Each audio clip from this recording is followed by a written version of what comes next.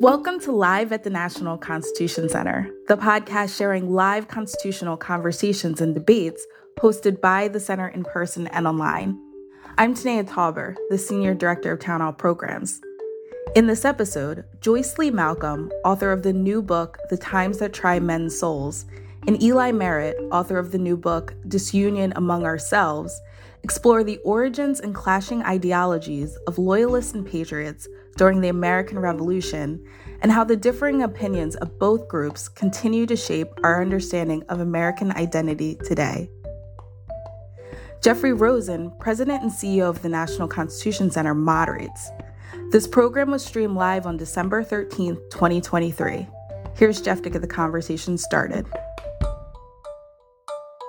Hello, friends. I'm Jeffrey Rosen, President and CEO of the National Constitution Center, and welcome to today's convening of America's Town Hall. Before we start, let's inspire ourselves for the discussion ahead, as always, by reciting together the National Constitution Center's mission statement. Here we go. The National Constitution Center is the only institution in America, chartered by Congress, to increase awareness and understanding of the U.S. Constitution among the American people on a nonpartisan basis. And now it is wonderful to introduce our great panel. Joyce Lee Malcolm is Professor Emerita of Law at the Antonin Scalia Law School at George Mason University. She's the author of several great books, including The Tragedy of Benedict Arnold, An American Life, Peter's War, A New England Slave Boy, important work on the Second Amendment, and a new book, which she'll discuss today, The Times That Try Men's Souls, the Adams, the Quincy's, and the families divided by the American Revolution and how they shaped a new nation. And Eli Merritt is a political historian at Vanderbilt University, where he researches demagogues, democracy, and the founding principles of the United States. He's the author and he's the editor of How to Save Democracy, Inspiration and Advice from 95 World Leaders, and The Curse of Demagogues, Lessons Learned from the Presidency of Donald J. Trump. He writes the Substack newsletter American Commonwealth, and his new book, which he'll discuss today, is Disunion Among Ourselves, The Perilous Politics of the American Revolution. Thanks for joining. Welcome, Joyce Lee Malcolm and Eli Merritt.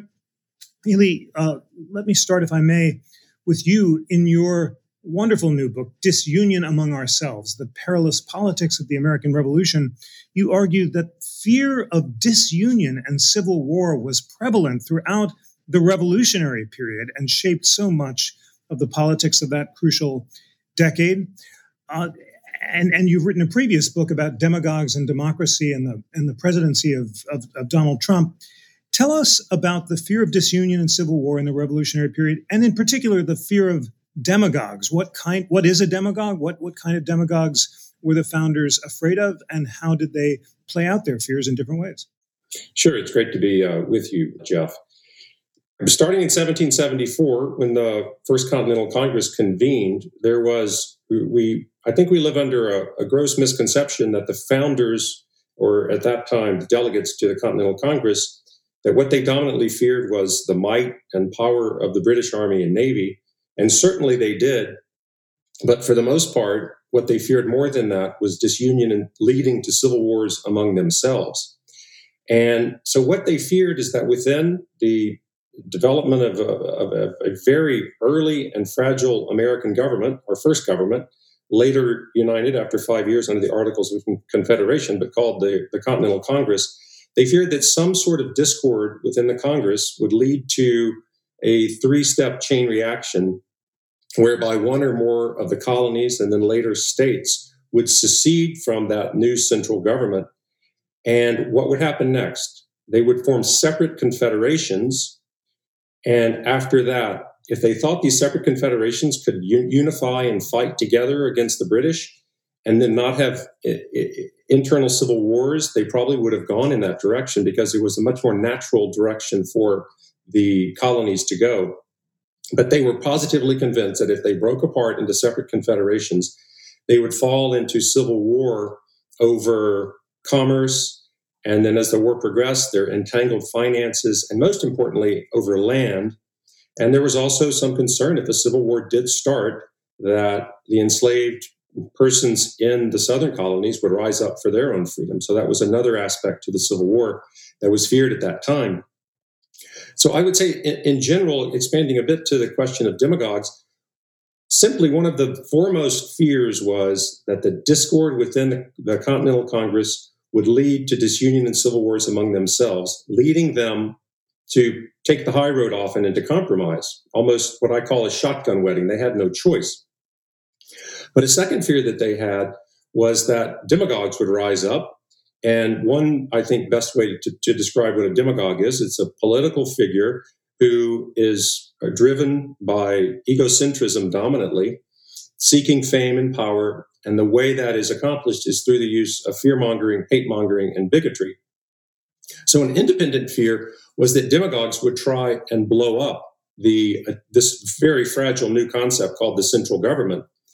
That was an independent fear. Washington described that in letters to the Marquis de Lafayette 2 weeks after the Constitutional Convention began. And most famous of all is Federalist One. Alexander Hamilton's theory of democratic collapse was that a president would commence a demagogue and end a tyrant. And so then if we take a third pathway, we combine the fragility and disunionist sentiments within the central government with demagogues who are interested in breaking apart the government in order to assume power over confederacies themselves. We have really what was their nightmare scenarios, demagogues and demagoguery, combining with the inherent risk present on almost a daily basis within the early government of disunion. And then the problem with that, of course, that would lead to civil wars. So interesting. Thank you so much for so well introducing us to the thesis of the fear of disunion and then connecting it to Hamilton's theory of democratic collapse in Federalist One. Joyce Lee Malcolm, does that sound right? The fear of demagogues combining with the fear of disunion? And help us understand how that fear of demagogues coexisted with varying degrees of toleration for armed protest, including armed insurrection, manifested by protest against British central rule, such as the Sons of Liberty. Well, in fact, it really was a civil war, the American Revolution. And that's one of the things that got me particularly interested in this division within the American families of some who sided with the government and some who were ready to protest even to the point of taking up arms. So, but when it comes to demagogues, I think there wasn't any particular individual who was a demagogue. There are two things I'd like to say. First of all, as the policies became harsher and harsher toward the Americans, and they divided, one of the things that they most feared was an army. Even during the war, or as they began to plan a war, they were extremely afraid of their own forces because they had this long tradition of being afraid of standing armies, professional armies, and that an army or the leader of an army might take control.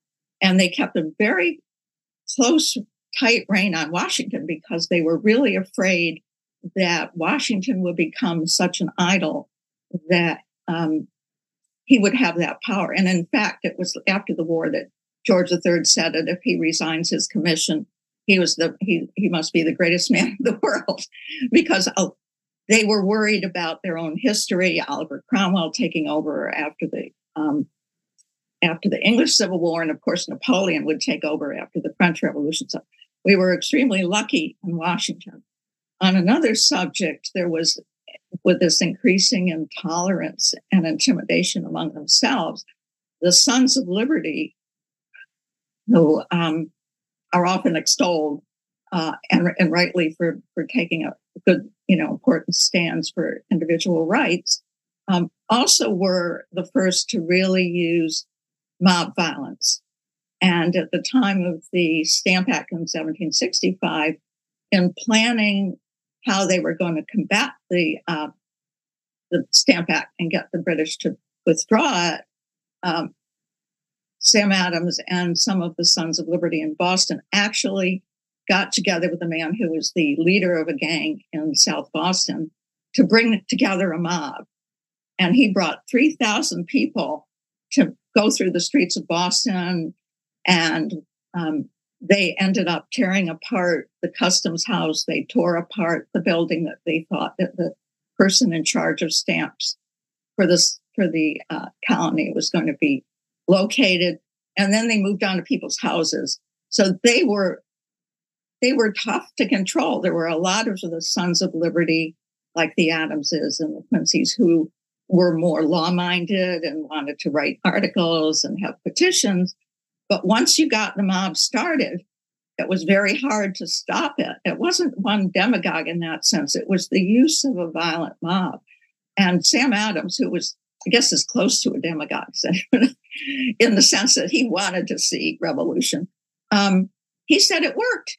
I mean, people resigned their commissions. They were scared. And that this was wonderful. But there are a lot of people that thought that this was a terrible way to proceed. And it was something, and however it may have achieved their ends, it was the sort of chaos that they did not want to see, that there was this mob violence. So interesting to note that vision of 3,000 people marching through the streets of Boston, led by Sam Adams, and the idea that he was close to a demagogue in the sense that he wanted to start a revolution and endorsed mob violence. Ely Merritt, if Sam Adams was one demagogue, who were others who were broadly feared? Of course, before the Constitutional Convention, the famous mob is Shays' Rebellion, and Daniel Shays leading an armed mob of debtors who don't want to pay their debts in front of the bankruptcy courts. But during the Revolutionary period, who are some of your main demagogues? And was there disagreement about who was a demagogue, given the fact that anti-federalists succeeded by Jeffersonian Republicans seemed more tolerant of armed violence or insurrectionist protest than their Federalist opponents? I'm such a great fan of Sam Adams that I don't think he was a demagogue. I do think he was a very talented political operator. And so he, in fact, was not a good public speaker. He didn't even speak in public very often. But Joyce is right in some ways in his attempts and desire to bring about, shall we say, intimidation in order to help foster the project, which he had near at heart. Unlike most of the early founders, he early on was hoping for independence. So I have to save Sam Adams, I think, from the label of demagogue in the fashion that we have seen in the United States in the last 10 years. I would say, tracking forward a bit from the American Revolution, it is very clear that demagogue number one that was feared by Virginians, including Madison, Jefferson, and Washington, was Patrick Henry. Patrick Henry, we know, in some ways you could say demagogued in the 1760s in his famous speech, "Give me liberty or give me death." That's a pretty profound statement of conviction. And he fits the model of demagogue in the fact that no other orator in the 1770s and 1780s and 1760s compared to him. Everyone wrote home about his oratorical skills. So it was greatly feared in 1787, 1788, before the Constitution was finally ratified in June of 1788, that Patrick Henry was going to be behind the scenes stirring up a movement for the formation of a Southern Confederacy, in part, of course, because the Northern states dominated 8-5, and there had been a series of events in 1786, mainly, that were very threatening to the Southern states at that time. One was their fear that the Northern states would cooperate with Spain to close the Mississippi River, which was the commercial channel enabling Southern westward expansion. And the other was control of commerce in one way or the other, that they feared would be to the great disadvantage to the Southern states. So it took all manner of skillful negotiation and persuasion for Federalists, the term wasn't used then, like Madison, to persuade the Virginia Convention to ratify the Constitution. I know this is one of your favorite books, Jeff, so I thought I would hold it up. Wonderful. So, and of course, in the Virginia ratifying convention, it barely made it. I forget the exact numbers, but it was not, the Constitution did not pass that ratifying convention with glowing colors. So I would pick Patrick Henry and one other very intelligent, constitutional-minded individual from North Carolina during the American Revolution, who was considered to be somewhat of a demagogue, was Thomas Burke of North Carolina. Many people credit him for the strength of the states' rights positions we find in the Articles of Confederation. And he certainly was a big mouth in Congress and was constantly stoking fears within Congress that the Union could never succeed due to the differences. And at least privately, he was promoting separate confederations. And so, but to their credit, this is another thing that we should learn today from the way the founders handled hot-headed individuals and demagogues within government. They worked very hard privately, more than publicly, to make sure those individuals were not invited back to Congress. So we have a problem right now, which has many causes, where we're not doing such a good job at that very important, I think, ambition, which is simply to keep demagogues out of high posts of government in the state as well, but most importantly in the federal government. That's a whole other question of why that's happening, but they did much better than we are doing in excluding demagogues from positions of power.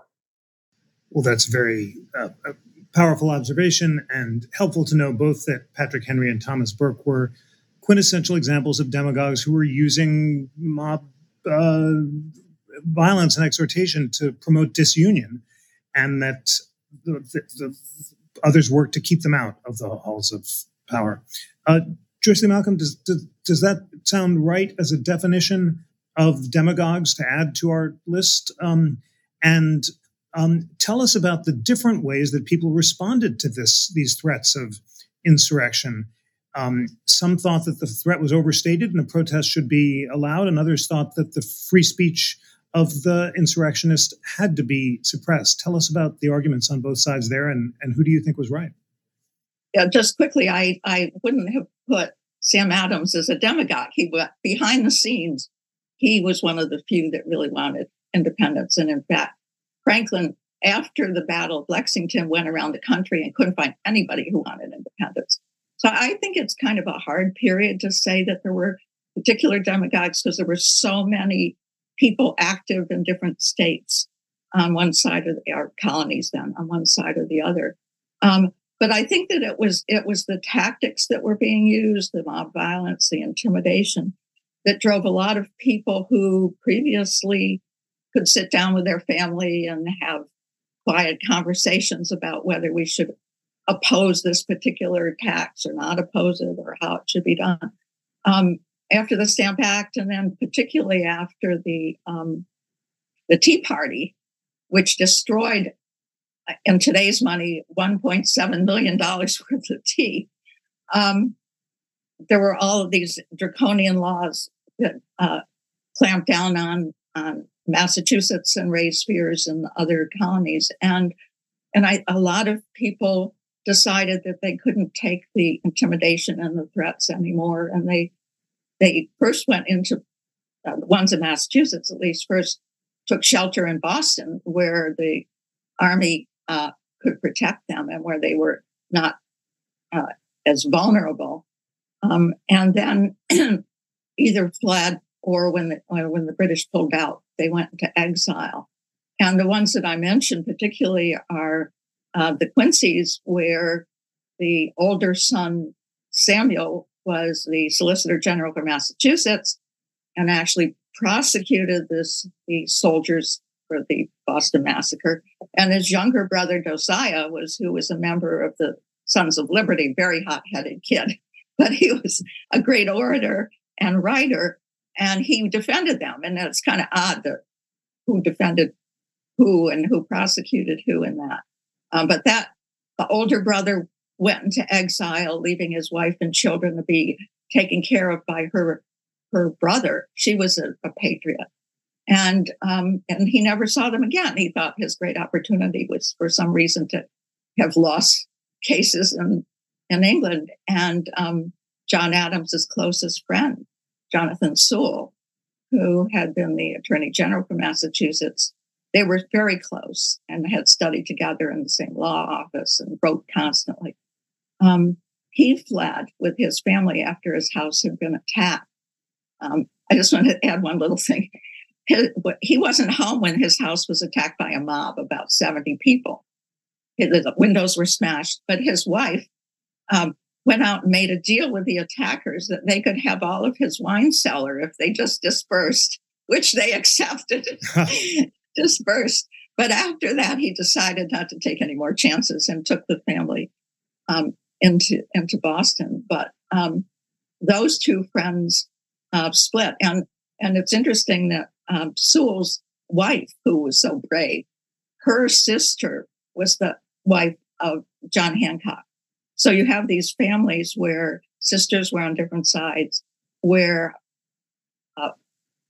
people left their families or their children never saw them again. There are all these letters. So there was a lot of growing fear that this was going to, that this was dividing close relationships. And I think that's what makes the Civil War so really poignant. And I just want to add that when I told people asked me what I was working on, and I said divided families, they assumed it was the American Civil War, just assumed it. And there was all of this splitting and worrying about chaos, as Eli points out, of what's the right thing to do and whether at the end of the day people can come back. And there's a lot of sort of growing intolerance as it goes on, where there's you have to take an oath of allegiance to support the revolution, and if you went into exile, even though you never fought, you were banished, so you could never come back, and your property was sold. So the divisions as the thing went on got broader and more painful. But I find it hard to find any one particular demagogue. I think there were just people who felt very strongly and who wrote and argued in these different colonies, and they had a lot of differences. One of the things that Josiah the Younger did for Congress was that he made a trip in 1773. He went from New England down to South Carolina and traveled through all those colonies coming back and recorded his points of view about what he saw. And there were obviously great differences. He loved Charleston and the ladies of Charleston, but they had terrible law, almost no law. And by the time he got back to New England, that was the best place for anyone to live. But it did sort of illustrate how far apart the cultures of these different colonies were at that point. And I think even with the revolution, it was hard to bind them all together. So, and one last thing, I'm sorry to monopolize, but I think that the biggest worry that they had during the revolution and afterwards was the army. They really worried about that the army becoming a separate class. They didn't want to give them any pensions. They kept this tight rein on Washington. I think one of the reasons that Arnold was so castigated was that he was a hero. And so they were afraid of people who were disloyal. They were really worried about it. And in the Constitutional Convention, there's a lot of talk about how to control an army. Do you need an army? Could you just do with the militia? And if you have an army, how do you make sure that they're always under the control of the civilians in the country? Absolutely fascinating. And that fear of a standing army is crucial in every respect. Ely, the story you tell, which is fear of disunion and civil war, played itself out after the Constitution in American politics for the rest of our history in the debate between Hamiltonian champions of strong union and national power and Jeffersonian champions of liberty and states' rights and critics of strong power. And both claimed to be vindicated by the dangers, which they saw differently. The Hamiltonians most feared democratic mobs that will choose demagogues like Shays' Rebellion and disorder, and the Jeffersonians fear Caesar and tyrants who will install themselves permanently and suppress liberty. Is that right, that both feared demagogues, but they thought it would come from a different place? And then maybe take us up, because we're learning so much, for a little further in American history in the 19th and maybe 20th centuries of other demagogues. Well, as you bring that up, and we can revisit sort of earlier parts of your question if you would like, as you bring us forward in time, I will share that in the past 24 to 48 hours, McCarthyism has very much been on my mind. And I would say, and he is, of course, until Donald Trump, I say that in a very nonpartisan way, there is simply no question in my mind that Donald Trump will be studied by democracies probably for the next 500 years as a supreme demagogue. He just embodies all the greatest talents and destructive talents of a demagogue. But in any event, until Trump, the most famous demagogue was McCarthy. And as we all know, during the period of the Red Scare, which he was a part of, he demagogued greatly. And so the reason I've been thinking of that over the past 24, 48 hours, I don't mean to compare the degree, but what's happened, of course, the committee that McCarthy used to perpetuate his lies and impugn and ruin tens of thousands of lives was the House Committee on Un-American Activities. And we've recently seen something that feels like a scare going on with the three presidents of Harvard, MIT, and UPenn, where we're living in a culture now of great sense of fear and danger, leading in part to the polarization that's causing the weaponization of everything. So I think that McCarthy is particularly important right now, and a very good book came out 3 or 4 years ago, simply called Demagogue, about McCarthy. But I would also, borrowing from something that Joyce was speaking of, one of the things that fascinates me the most about, alluding now to the title of this conversation, which is Loyalists versus Patriots, is that's obviously very stark and binary and black and white, Loyalists versus Patriots. And what fascinates me so much is the real truth that if you go back to 1774, 1775, what you see in the development of Patriots and Loyalists is a transformation or a process of conversion that took place. And from my book, one of the stories that I find the most fascinating, and it helps to elucidate this, in fact, has to do with how and why and when the 13 colonies were able to come together behind the Declaration of Independence, or initially a resolution for independence.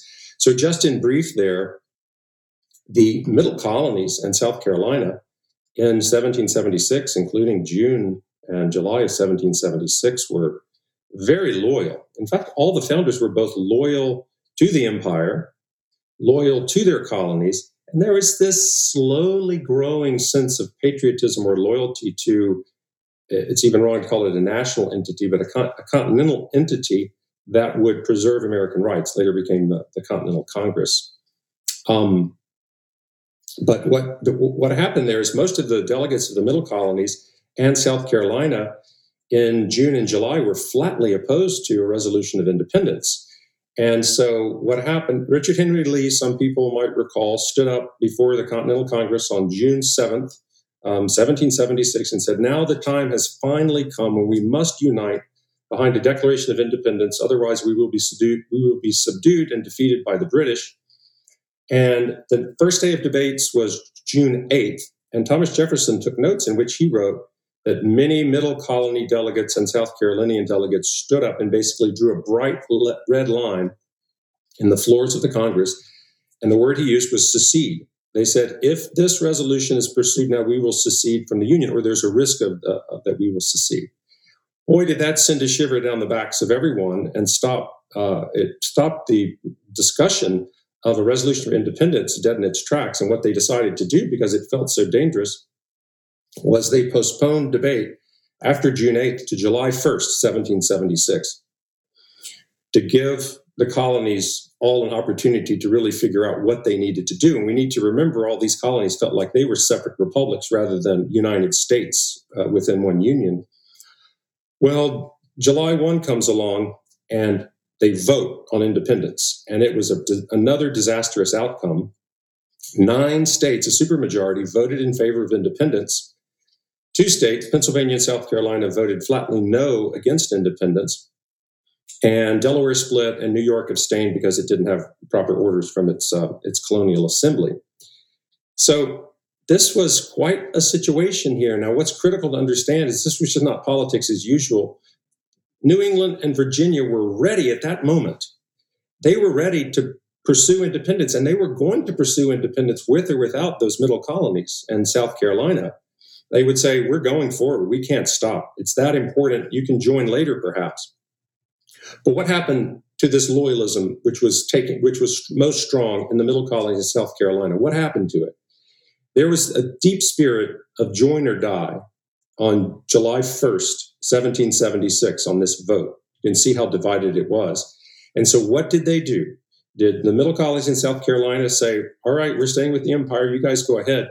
Think of the map where the middle colonies are between New England and the southern colonies in Virginia. Those middle colonies were going to become the worst fields of bloodshed in the entire war because the armies of Virginia and of New England needed to communicate. They would need to have lodging in the middle colonies. They would need to forage, etc.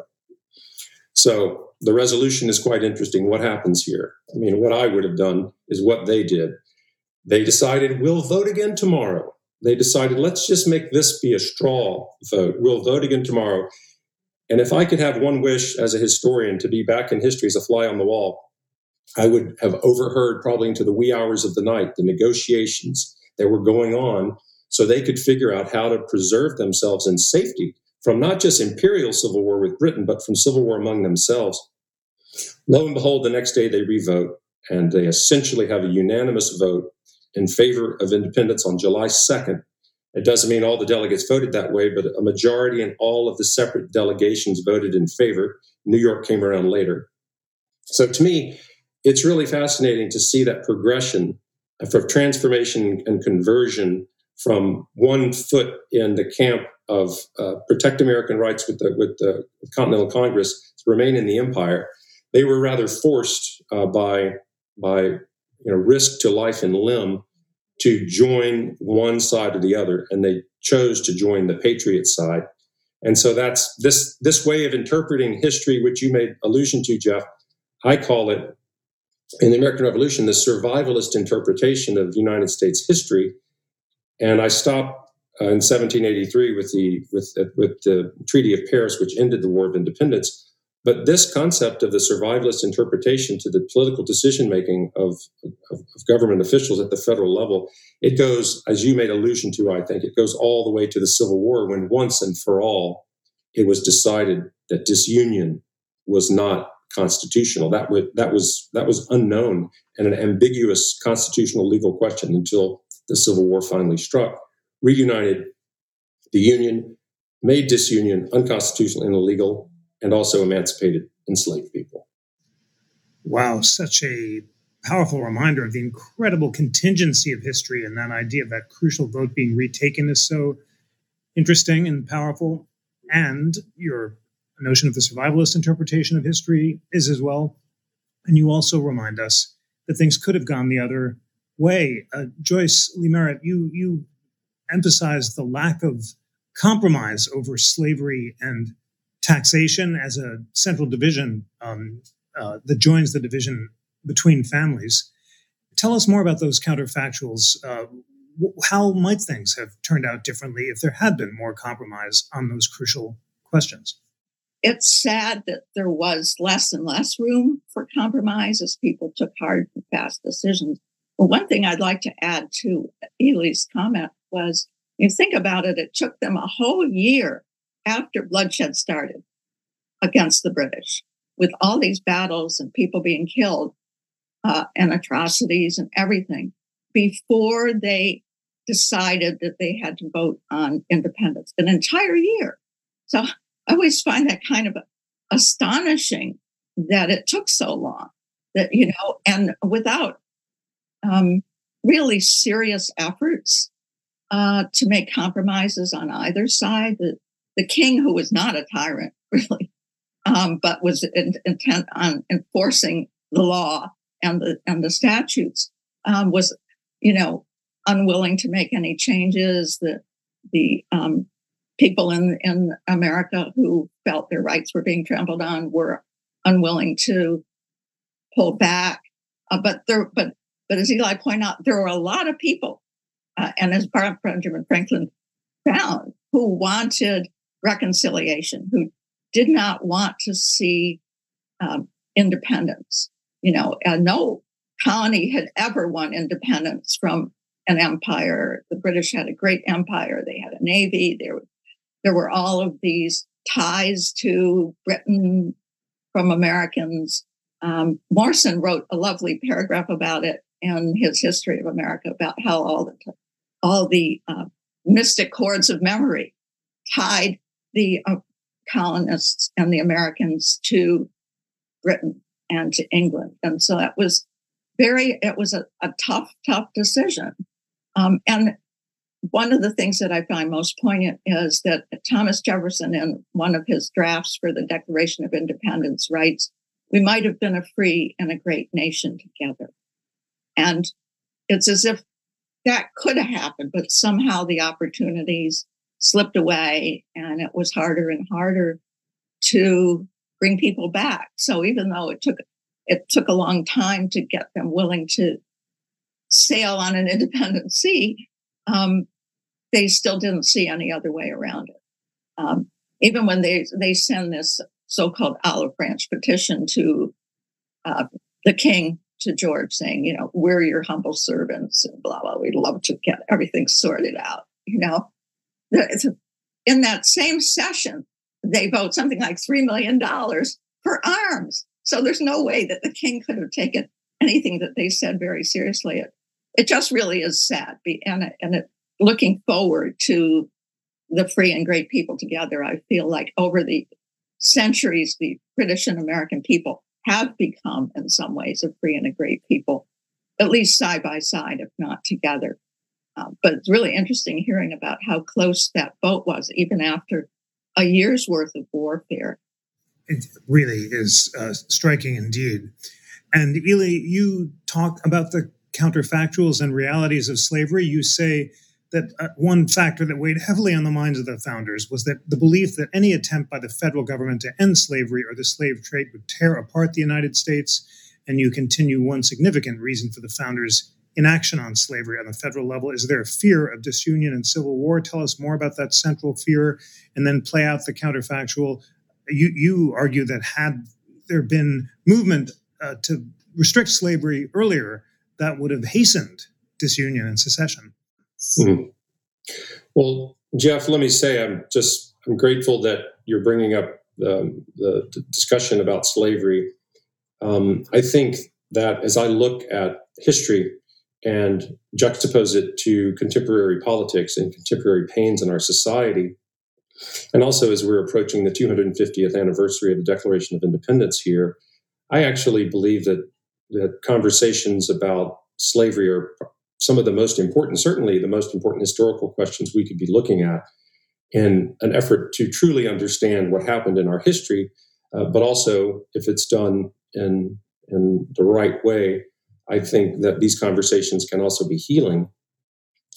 And so specifically, what I discussed in the introduction as I discussed the survivalist interpretation of United States history is I endorse the study of complex history rather than simple history.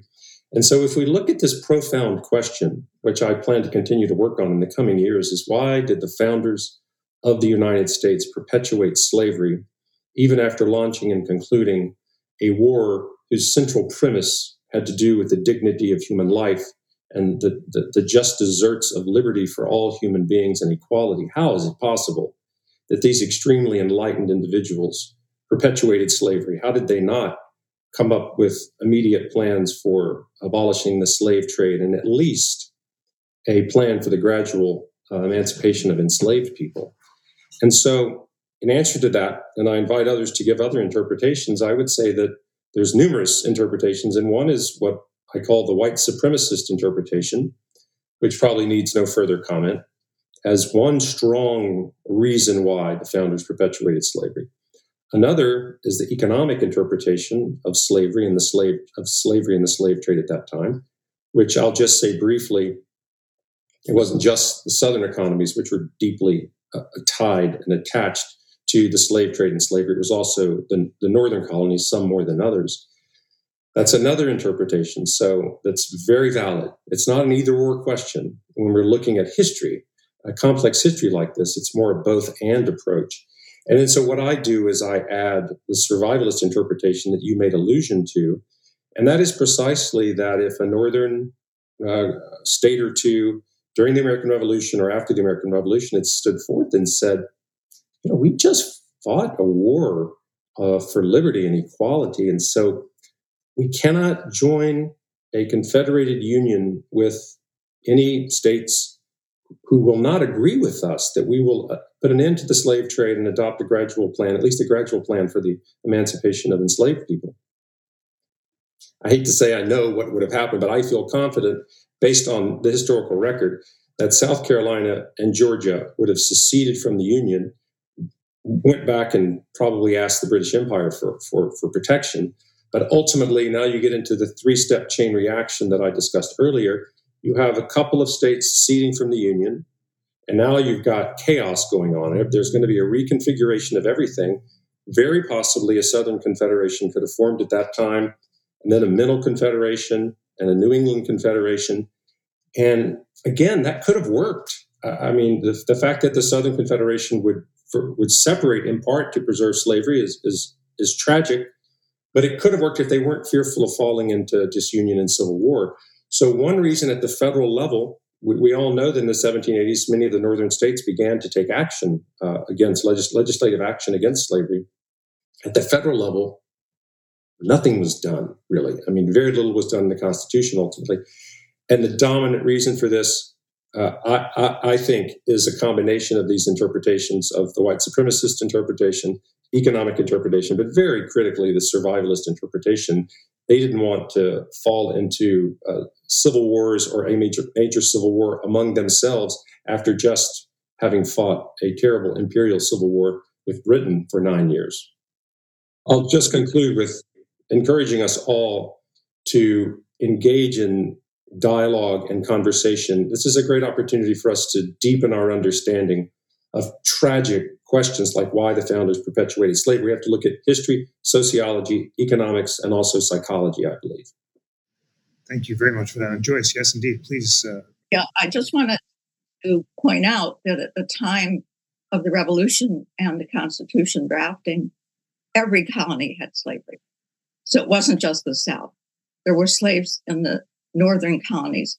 And in fact, New York State had the most slaves basically in the north and little colonies. So it wasn't just the South. And gradually, starting with Massachusetts, in I think it was 1781, they began to have rules for emancipating the slaves.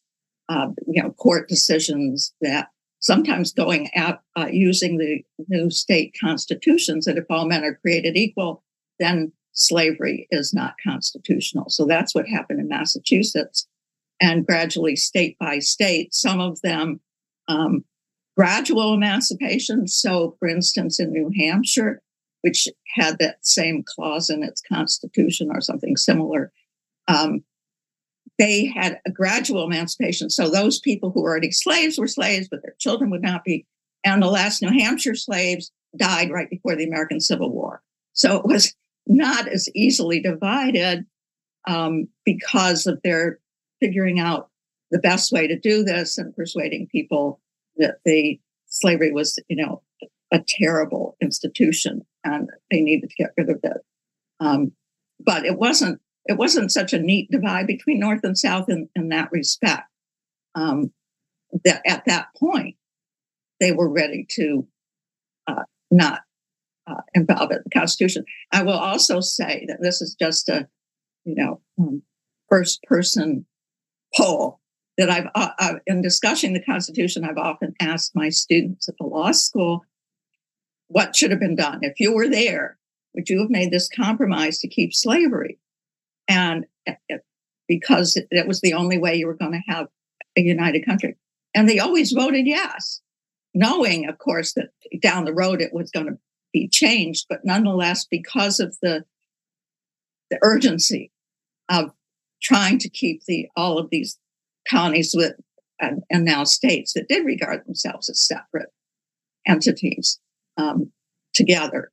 And one of the things that I would also point out is that one of the worries about if they split was that foreign countries would take advantage of them, that they would be a prey to France, they would be a prey to Spain. They would not be able to remain independent.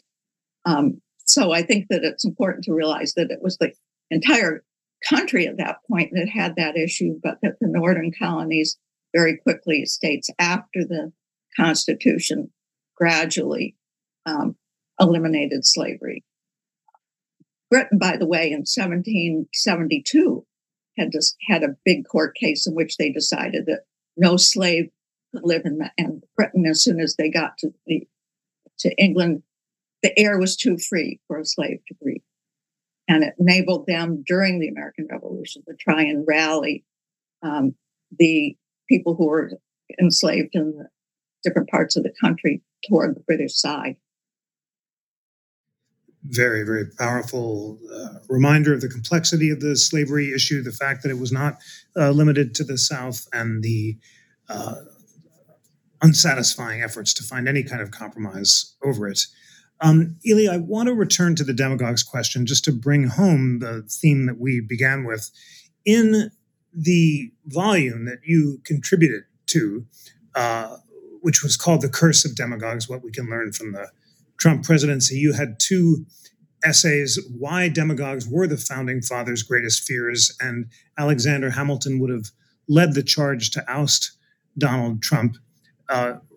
Remind us once again why it was their fear, why Hamilton would have wanted to exclude Trump the way he did Aaron Burr, and then you gave us one example of the founders' response to the fear of demagogues, namely keeping them out of or kicking them out of Congress and other federal offices. Tell us other solutions that the founders in the Revolutionary period had to avoid demagogues.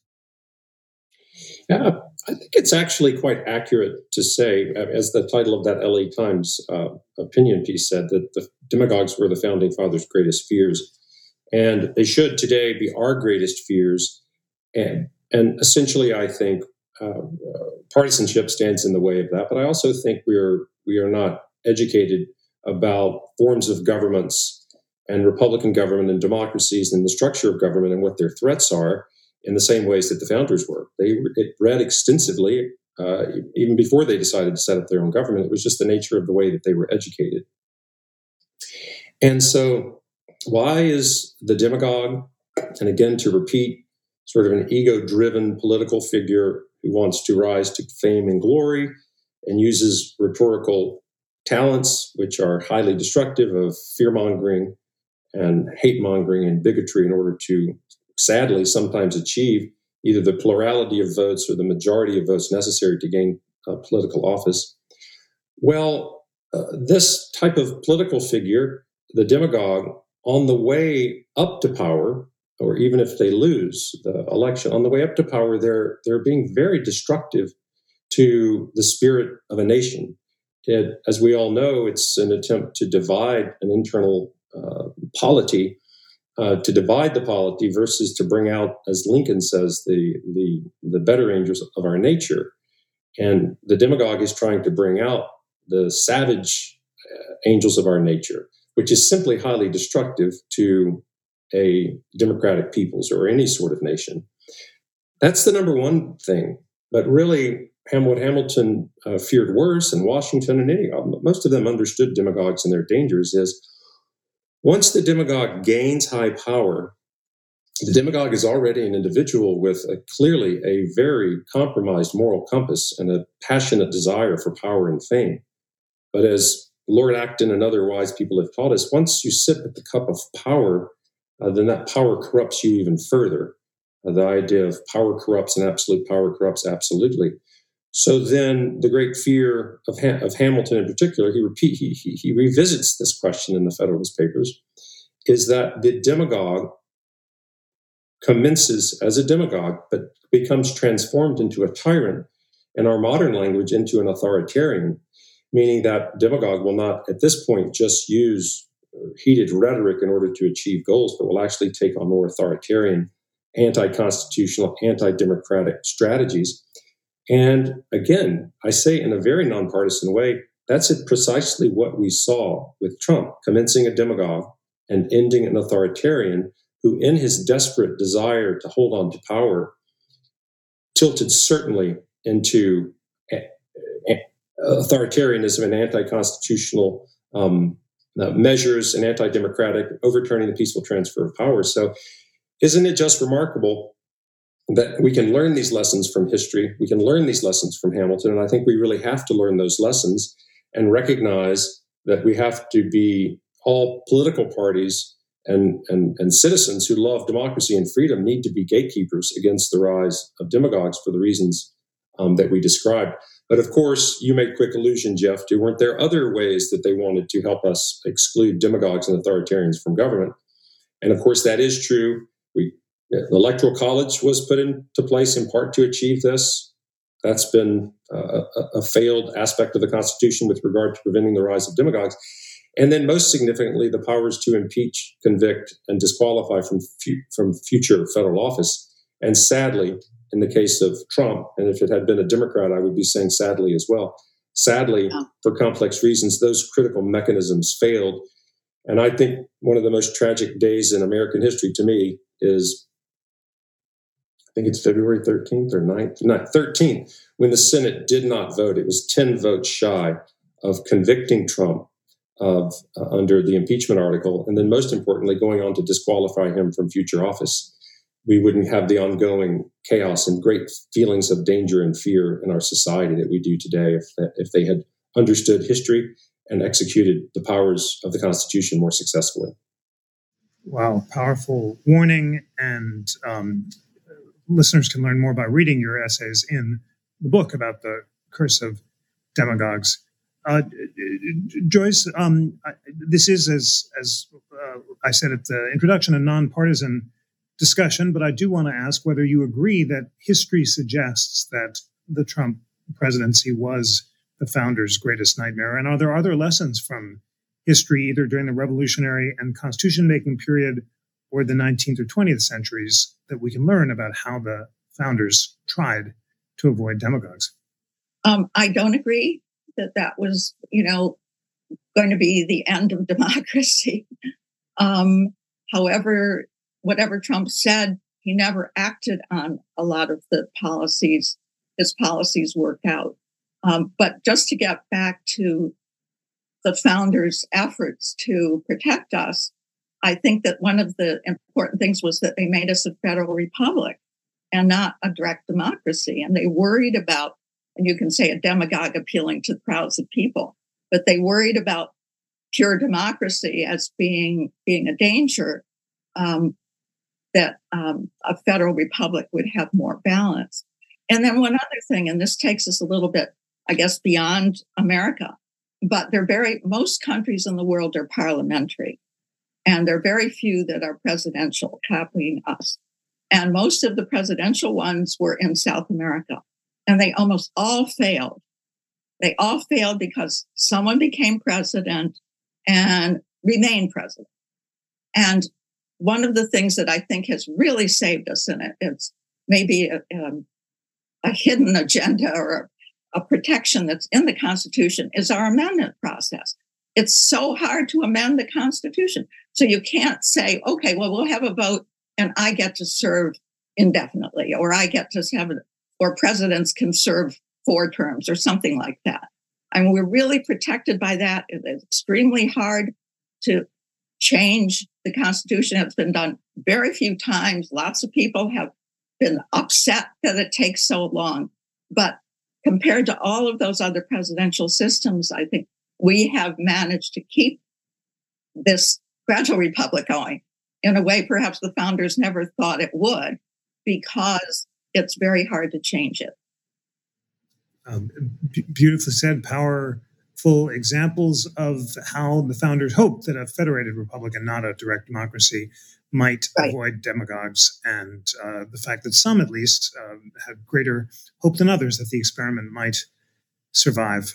Well, it's time for closing thoughts in this very rich and wide-ranging discussion. And Eli, I'll leave it to you to best distill the powerful themes of your wonderful new book as you think best, but tell us why it was that fear of civil war and disunion was so central to the time of the revolutionary period and why we should remember those fears today? Well, that brings to mind a phone call I received some months ago from the director of a historical organization in Massachusetts. And we were on the phone for only a couple of minutes, and he said, I got to be honest with you. Your book scares the hell out of me. And he went on to say that he had understood our history as early history as being a period of harmony, at least for the first 30 or 40 years. And then the founders fell off of the front stage or the stage, and they were replaced by individuals who were not constantly pursuing their better angels, as we alluded to earlier. And so he said, well, now it seems like disunion and civil wars is kind of embedded in the DNA of Americans. And I see what he's saying. I mean, my book does really reflect these dangers starting in 1774. But I think what you find is just the fact of the matter. If we look carefully, it wasn't just the Loyalists who were describing fears of disunion and civil war as a matter of propaganda. That's been a gross misconception, that it was only Loyalists saying this. If you look carefully, you find all of the thoughtful founders were very aware of this fear and worked very hard to overcome, again, disunion and civil wars.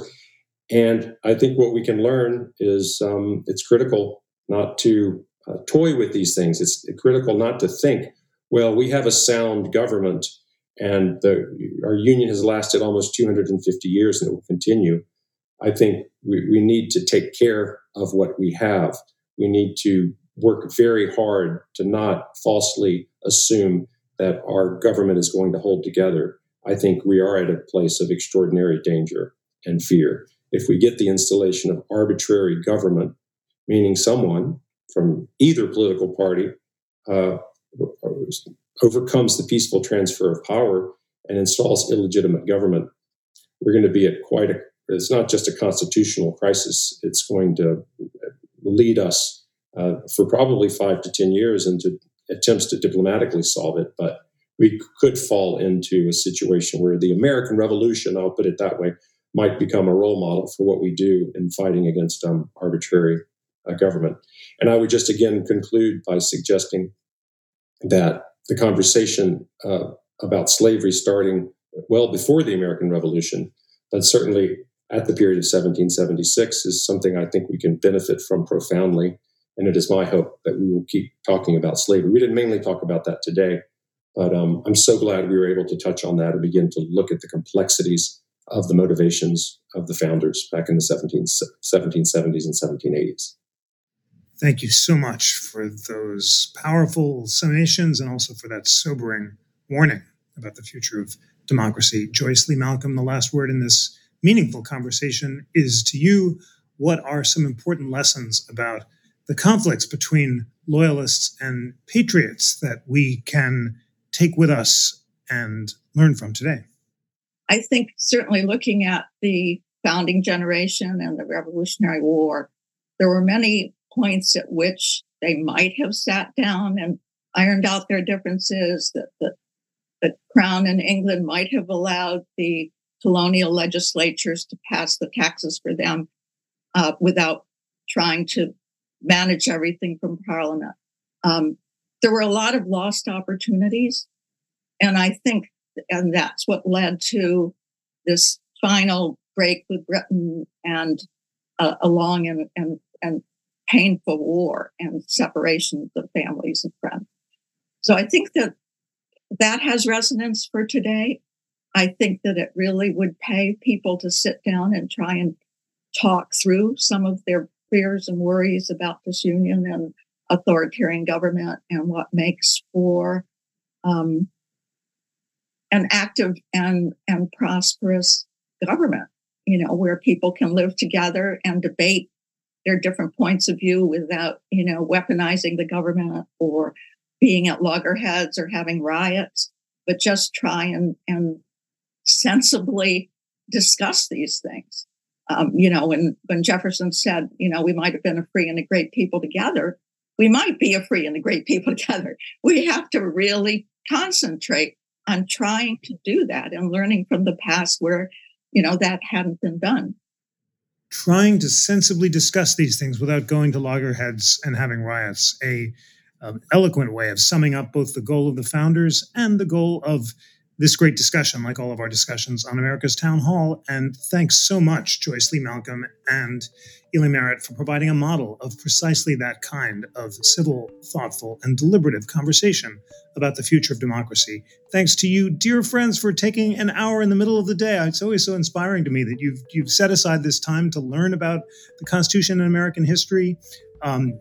Continue your learning by reading these two books, The Times That Try Men's Souls by Joyce Lee Malcolm and Disunion Among Ourselves by Ely Merritt, and sending warmest wishes for good holidays and much looking forward to reconvening our learning together in January. Thanks, and bye, everyone.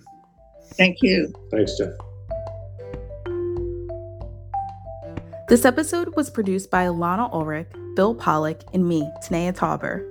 It was engineered by Greg Scheckler and Bill Pollock. Research was provided by Yara DeRice, Cooper Smith, Samson Mostashari, and Lana Ulrich. Thank you for joining us in 2023, and happy holidays from the National Constitution Center. We are thrilled to bring you a new slate of engaging discussions in the coming year, so stay tuned for our return in January. In the meantime, catch up on episodes you missed or watch the videos. They're available in our media library at constitutioncenter.org/media library. Please rate, review, and subscribe to Live at the National Constitution Center on Apple Podcasts or follow us on Spotify. Wishing you a wonderful holiday season and a fantastic year ahead. On behalf of the National Constitution Center, I'm Tanea Tauber.